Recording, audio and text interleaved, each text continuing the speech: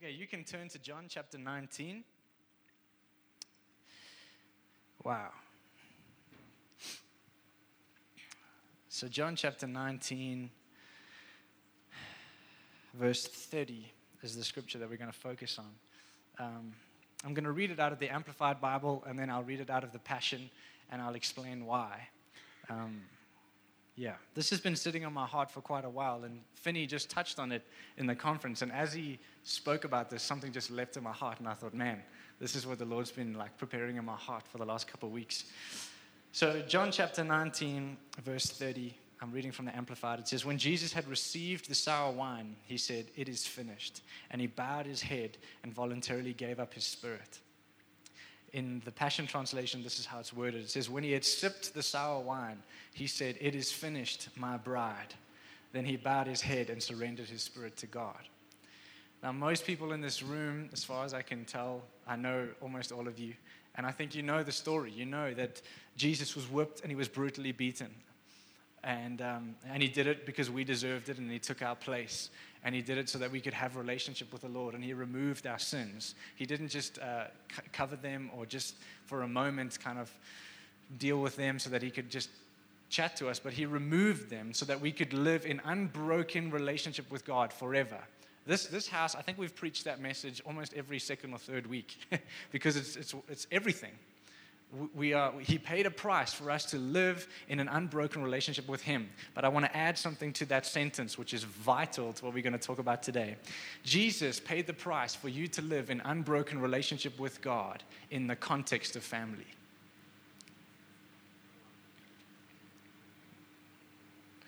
So he died for you to have unbroken fellowship, communion, union with him, relationship with him in the context of family.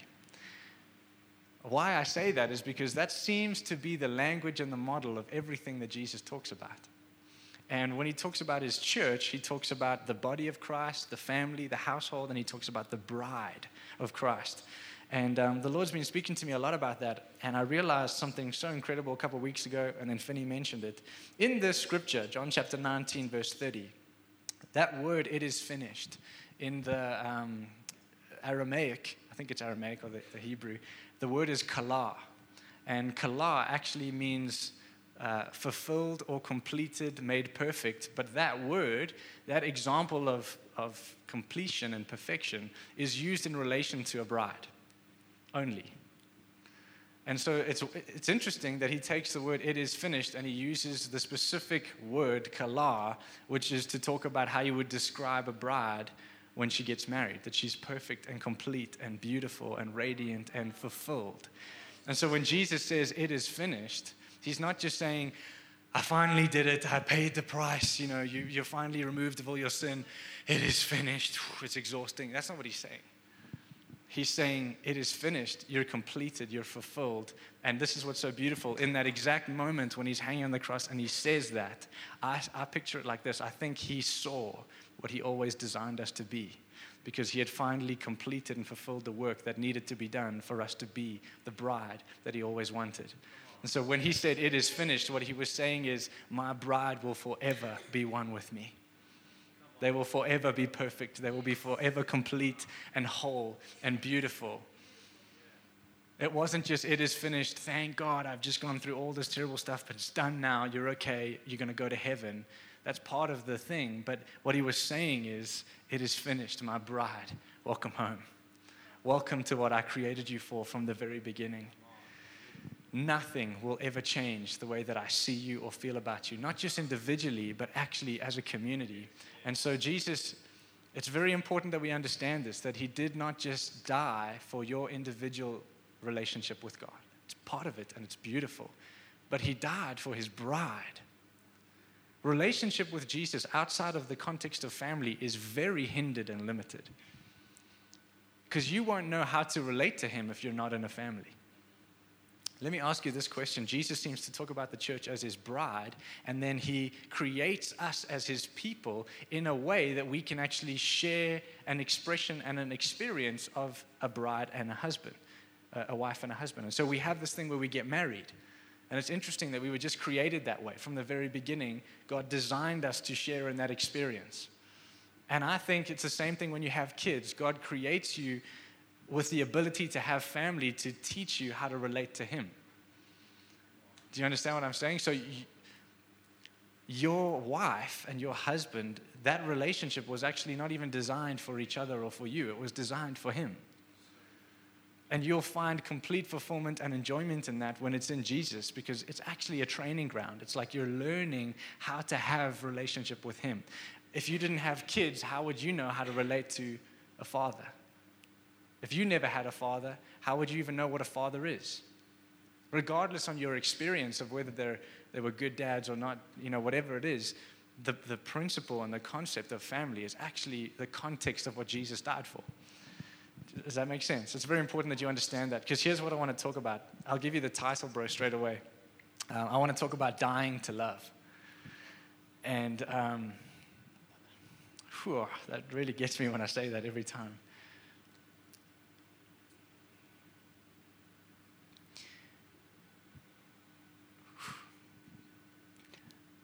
What I love is that Jesus died for us to come into this complete work in Him. He died for us to walk in fullness. We're really good at separating what we were saved from and what we were saved into, but they're not separate. They're one thing. You come saved from something, never again to even consider or look back to that, and you come into something new. And I think we've got really good at preaching what we were saved from. And so we have a Good Friday service where we really do go after, like, man, thank you, Jesus, that you saved me from my sins. And absolutely, that is so beautiful and wild, but there is so much more. And I feel like as the bride, that's what we're going into now, is realizing that actually there is a life in Him that we're called to live. And last night when I was just spending time with the Lord, I was trying to prepare a sermon. I don't know why I always do this. I try and prepare a sermon and He just messes me up. But He was meeting with me in the night and He was talking to me about His bride. And I want to share a couple things that He said, because this is what He paid for. He said, "The bride of the nations is extraordinary, Connor. She is beautiful beyond compare. Every laid down life is like another layer of fine linen sewn and woven together. I'm in awe of her sound. I long for her songs of adoration. My heart is moved in a violent manner of fierce love for her, because my joy is her existence. My satisfaction is her devotion. I love to love her, and I love to be loved by her. Her heart is free because her blood is mine. Her name is pure because she was formed by the divine. I am who I am. She is the mystery of my heart. It is impossible to discover or know my heart until you behold the bride through my eyes." And something like this came out of my mouth. I said, "Lord, may my heart always be moved by you the way your heart is moved by me." And that's when He spoke to me and He said, love is always a response. Love is always expressed through a response. Think about that for a second. If you want to know love, there is a response, which is the way that you experience love. If I have love in my heart for my parents, the way that I respond to that demonstrates that my love for them. They can only know my love if I respond to what's inside. And so Jesus began to show me this, and what I want to share this morning is, what does your life look like? What is the response of your life to this love? Because He responded first, and He was prepared to come and pay the price that He did, to get beaten, to get whipped, you know the story. Everything that He went through was a response to demonstrate His love and to bring you into that union and communion with Him where you can live in that oneness. And there is a response from the bride that He is looking for and that He is longing for. Love is a response. I know this sounds real simple, but I feel like it needs to become real in our heart. The life that you're living, is it a response of love to Jesus? Because He was prepared to lay everything down. He gave it all. And that's supposed to be the response of love. True love is Him. He is love. So when I've experienced Him and I've received Him and I now live my life, what is the response of my life to Jesus? Because like I just said in the beginning, He didn't die for Good Friday services. He didn't die for a Sunday morning 2-hour get-together. He didn't die for that. And if you understand the church only in the context of a service, then you don't know the church at all. Because the church is the body of Christ, it's the bride of Christ. It is every individual laid down lover coming together to create something beautiful. It's the family of God. And so my relationship with the Lord, it's so beautiful and unique, and the expression of God in me, it doesn't have to look like anyone else, and I can hear him in my own way, and we have this beautiful thing. But that, without the context of family, will never come to its full expression. It will never truly be what it was always designed to be. Because do you know that your relationship with God blesses me, encourages me, and builds me up? I know this is not a typical Good Friday service, but I'm sharing it because he died for something more than just you coming here and saying, thank you for my ticket to heaven. He died for something more than you coming here and just going, thank you, Jesus. Wow, incredible price that you paid. I'm so grateful. But actually, life's really hard, and I can't wait for you to come and fetch me because I just want to get out of this place. You were called to rule and reign. You were called to demonstrate the same love that he demonstrated. Now I want to show you another scripture. Go to 2 Corinthians. Is this okay? Is everyone all right? Cool.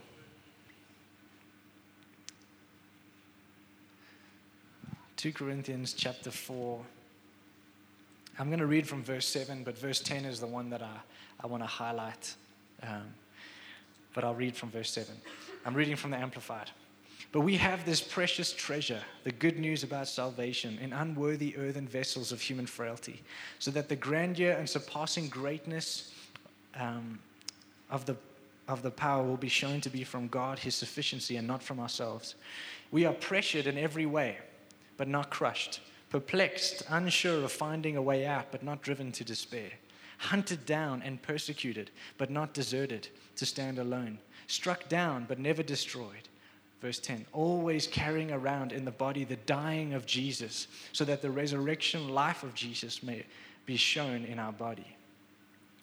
And I was reading that, and something just jumped out at me, and I realized that we're not just called to carry the resurrection life of Jesus, but we also carry the death of Jesus. And the reason why we carry the death of Jesus is because that is the response of love. Jesus' response of love to his bride was, I will lay down my life for you. I will not do what's beneficial just to me, but I'll actually lay everything down so that you can come into a true expression of love. In order for us to walk in the power of what it means to be the bride and the resurrection life and power of Jesus, we have to understand what it means to carry his death.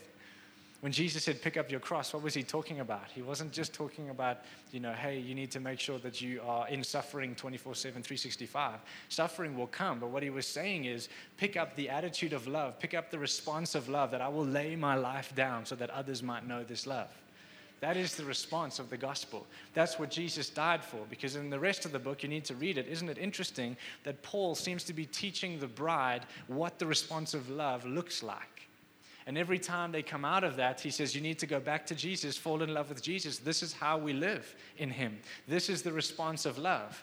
And I feel like the encouragement this morning is to say to you, you can come here and I can give you honestly, the death of Jesus is my favorite topic to preach on, because I can preach my guts out and I can sweat and pop veins and go crazy because it's the most exciting, most outrageous thing I've ever heard in my life. But if you don't know why he did it in its full understanding, it means nothing to you other than an hour and a half of feeling good. Because you will go home and life will happen and things are going to happen. You wake up tomorrow and the next day, maybe, the next couple of days are going to be great because it's weekend and we get to rest. But eventually you'll be back at work and life will happen and things get difficult. And who are you in that space? What is the response of your life in the midst of when the world begins to squeeze you? And so my heart is, when Jesus said, it is finished, my bride, what he was saying is, I've paid the price for you to walk in completion, perfection. It's fulfilled, it's done. And now that was the beginning of life in him. And we've got to make sure that we just don't get stuck there and saying, thank the Lord that he finished it now. I can't wait for him to take me home. No, I'm ready now to walk in what he paid for. Love has to be the response of my life. No greater love than this, that a man lay his life down for his friends. What does that mean? It means that the position of my life, the posture of my heart, is that I will choose to die so that you can live. And every day it means that I'll put you before me, because that's the response of love.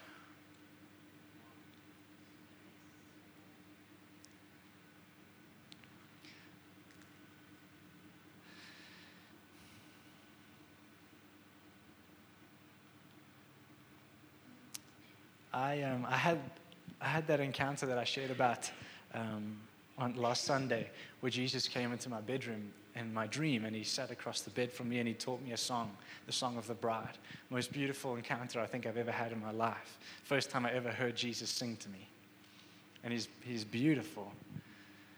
But it's amazing that when you're with Jesus, he provokes a response. You are moved by him. You cannot come away from being with Jesus and stay the same. You cannot come away and be stirred and be moved for more. And that's why I had that prayer last night. Lord, would my heart be moved for you the way that your heart is moved for me? Because when that intimacy is shared, we become a dynamic, powerful people.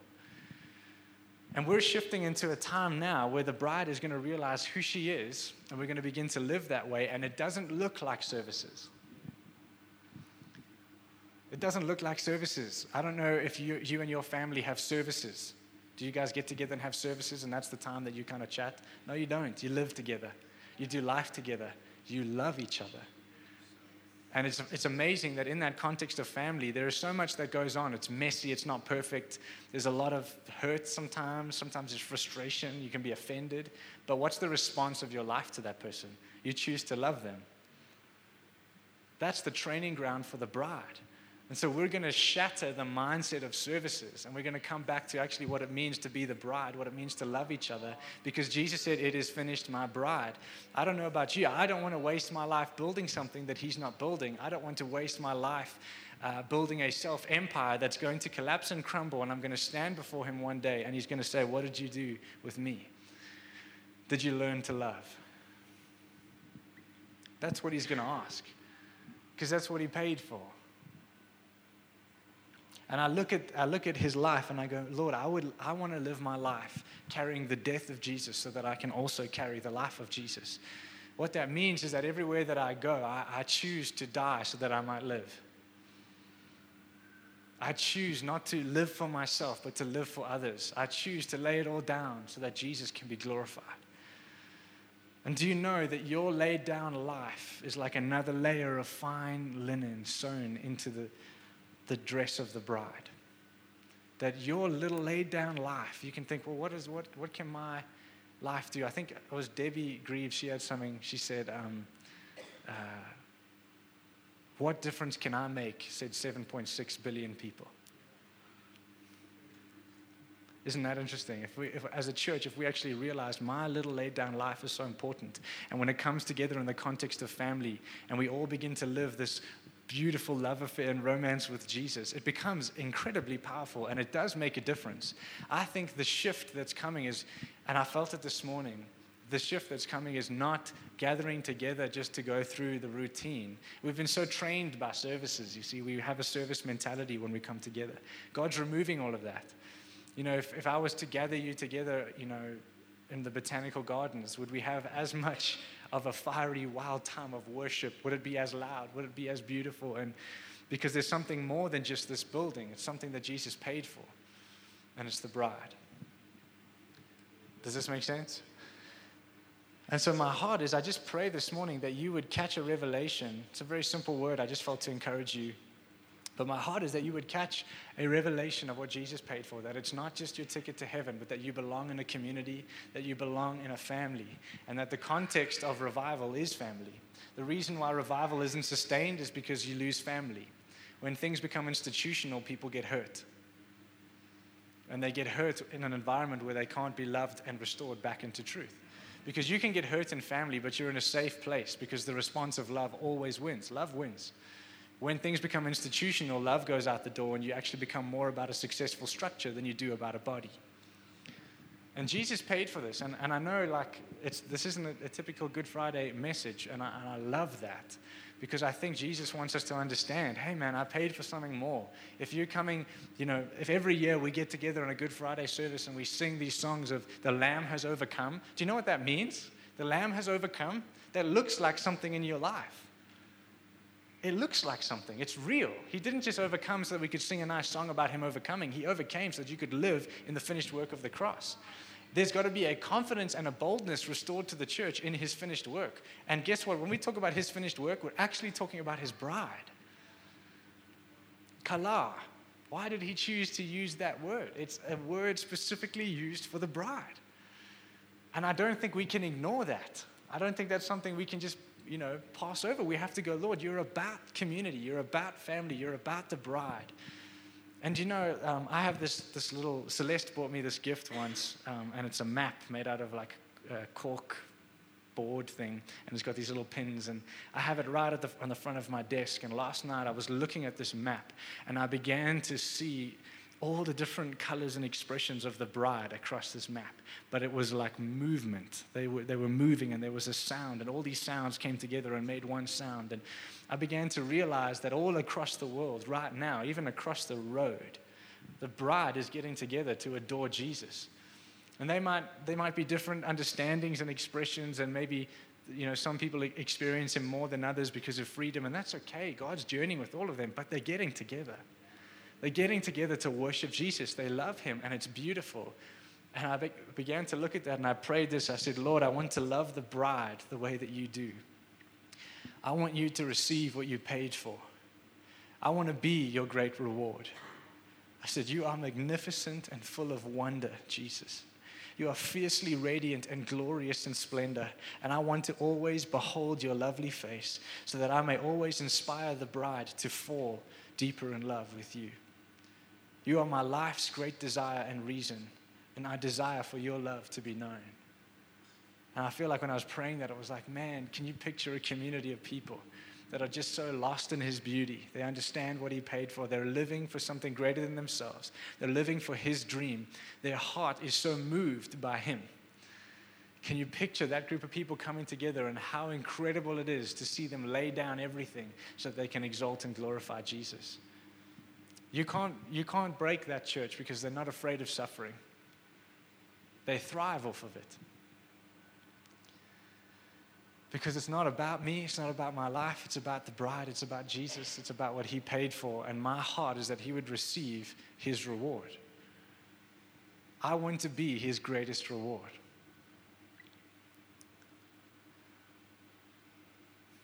And so sometimes you just got to sit and go through this in your head again and begin to tell yourself this story and read it in the context of romance and love and the bride. Read it and just go, Lord, you paid this whole price for this. Make sure you understand what he died for, and then say, Lord, what is the response of my life for that dream? I really do believe, I had an encounter Monday afternoon after the conference. I was just saying, Jesus, what now? Because, wow, it was just amazing. I mean, those of you that were at the conference, I was just so full and just so undone and in love with God that I was like, I feel like I don't even know what to do. I'm just intoxicated with you. And I was standing in my kitchen and I was making some coffee. And as I was stirring the coffee, I just looked up and I saw these 5 angels standing in my dining room. And they each had a different color. And they were not like any other angels that I've ever seen. I normally see pretty fierce, intense dudes. Some of them are made of drums and they're intense guys. And I saw these angels, and they were very, very tender, gentle, quiet angels. Not very big, but there was 5 of them, and they each had a different color, and they stood in a specific order. And I said, Lord, why are they here? They weren't talking to me. They weren't saying anything. Why are they here, Lord? And he said, they've come to seal what I've done. And I said, what do you mean? And when I looked at these angels, what they were made of, it sounds funny, what they were made of was like a waxy substance, actually.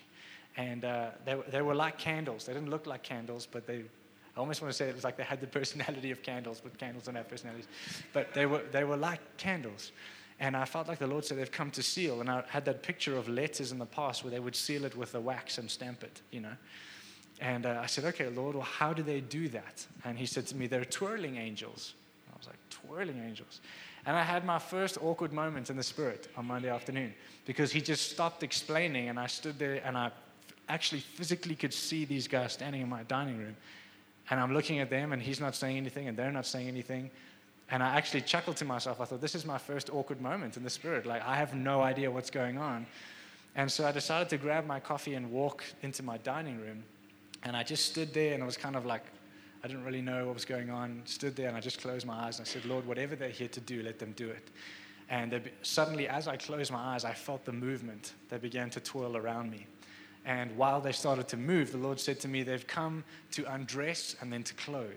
And I said, what do you mean? He said, they're here to make sure you don't put your old rags back on. And I said, what do you mean, Lord? Like, what old rags? He said, well, before I poured out what I poured out this weekend, which is something new for you to walk in, what often happens is you come back to routine and normal life, and because you don't really know what to do with it, you pick up your old rags that you took off and you put them back on. And then that's why you can have an amazing conference, and a couple of weeks later, you find yourself back in that same routine, same struggles, same everything. How many people can relate to that? I know that feeling. And he said, they've come here to make sure you don't do that. And he said, they minister with a spirit of gentleness and tenderness. And it's not just for you, Connor, or just for 24/7 Church. It's for the bride in Johannesburg. And he said to me, but it's only for those that are sensitive and will actually yield. And it's amazing that they wouldn't move until I actually came and said, okay, Lord, whatever they're here to do that. And then suddenly they began to move. And they began to do that. I could feel they were taking off things that I didn't even know I was starting to try and put back on. They were removing old mindsets. And then they began to clothe me in destiny. And this is for all of you, by the way. And there were 5 colors, and they were in a specific order. And I'll be very quick just going through this. I just want to encourage you with it. But there was blue, and then yellow, and then orange, and then green, and then red. And he spoke to me that he was sealing the prophetic, that blue was a representation of the prophetic, that we're called to be a prophetic people, and he was making sure we remain in that. And I've had encounters with the Holy Spirit with blue fire that actually just overcame me. I was filled, just possessed with the blue fire of the Holy Spirit. And I recently found out, I got a message from a pastor from the Tribe Church who said that she's been having encounters with blue fire. Same thing, where she gets filled and overflowing. And she sent me a link to another prophet overseas who's been having that. David Hogan's been having that. God's doing something in that. So anyway, that was just really cool. But the blue represented the prophetic. And then the yellow represented the glory of God. And that we were to remain face to face, to stay in love, and to be a beholding people. The orange represented the dunamis power of the Holy Spirit. The green represented new beginnings and newness of life. And the red represented the blood of Jesus. And he said to me, if you will allow me to ground you in these 5 things, you'll stay healthy. And I was like, wow, Lord, thank you. And I just began to meditate on those. And then Max, she actually had an encounter with these angels after I'd shared it on Monday night. And they came and they began to pour the wax on her. And she said the green was poured over her head, renewed mind, and that it was a new mind, newness of life. And the blue was poured out over her eyes, prophetic, so that she began to see. And the yellow was put on her shoulders, the glory of God rested on her shoulders. The orange was put on her arms and on her legs, the dunamis power beginning to flow. And the blood of Jesus, the red, was actually put on her torso. And I realized that that's essentially what he's doing. That's the picture. He's clothing us in himself. And so what I want to encourage you with is that this is a beautiful time. Like my dad said, the most important weekend, because this is really when we recognize and choose to celebrate. Because celebrate is a good thing. It's a good thing to celebrate. We celebrate what he did, but let's make sure that the response of our lives is what he paid for. That we actually become the great reward for him, because we're the bride. And so that was a very, not really a typical Easter word, but would you stand? We're going to do communion. And I just felt to do it in a different way, because we're gonna recognize the blood in his body, and we're going to understand that he did pay a price for us to be free from sin, and that's huge. And that's where we're going to start. So when you do take communion, you can start there and just say, Lord, thank you for what you did. Thank you that I've been made new, that I've been covered by your blood, that I've been redeemed and made whole and cleansed. And enjoy that. But I want you to also go, Lord, you paid for something also way bigger than my individual little life. You paid the price for your bride, and I'm a part of that bride. And I want you to ask him, say, Lord, as I remember you, would you give me fresh revelation on the bride? Would you give me a fresh revelation on the fact that I play a part in what you paid for, and I want to be a part of your great reward? Is that okay? And so I'd love for you to do this in groups, not just with your personal family, but actually with this family, with the Kingdom family. Do you know that this is your family for eternity? That when I get to heaven, I won't be his son anymore. but I got the privilege of being his son. I got the privilege of being his son so that I could learn what it means to be the Father's son. And so if this is just a quick thing, I feel like someone needs to hear this. If my personal family becomes an excuse for me not to be a part of the bride, I've missed the point. If I put my personal family before the bride, I've missed the point of why I even have a personal family. I have these relationships to teach me how to be with the family that I'll be with for eternity. So someone needed to hear that, so I just wanted to share that. So you can start playing anytime. I'd love you to get into groups. Do it with people that you maybe wouldn't normally do it with. Just let's be family. Let's get together and start off by just acknowledging, wow, Jesus, thank you for what you did for me, but thank you for the bride. Thank you that when you said it is finished, you said that you have perfected your bride, you've perfected your family. That's me, that's you, and my life is a part of something bigger, something greater. So you guys are welcome to come and do that. Just come and find space in the room.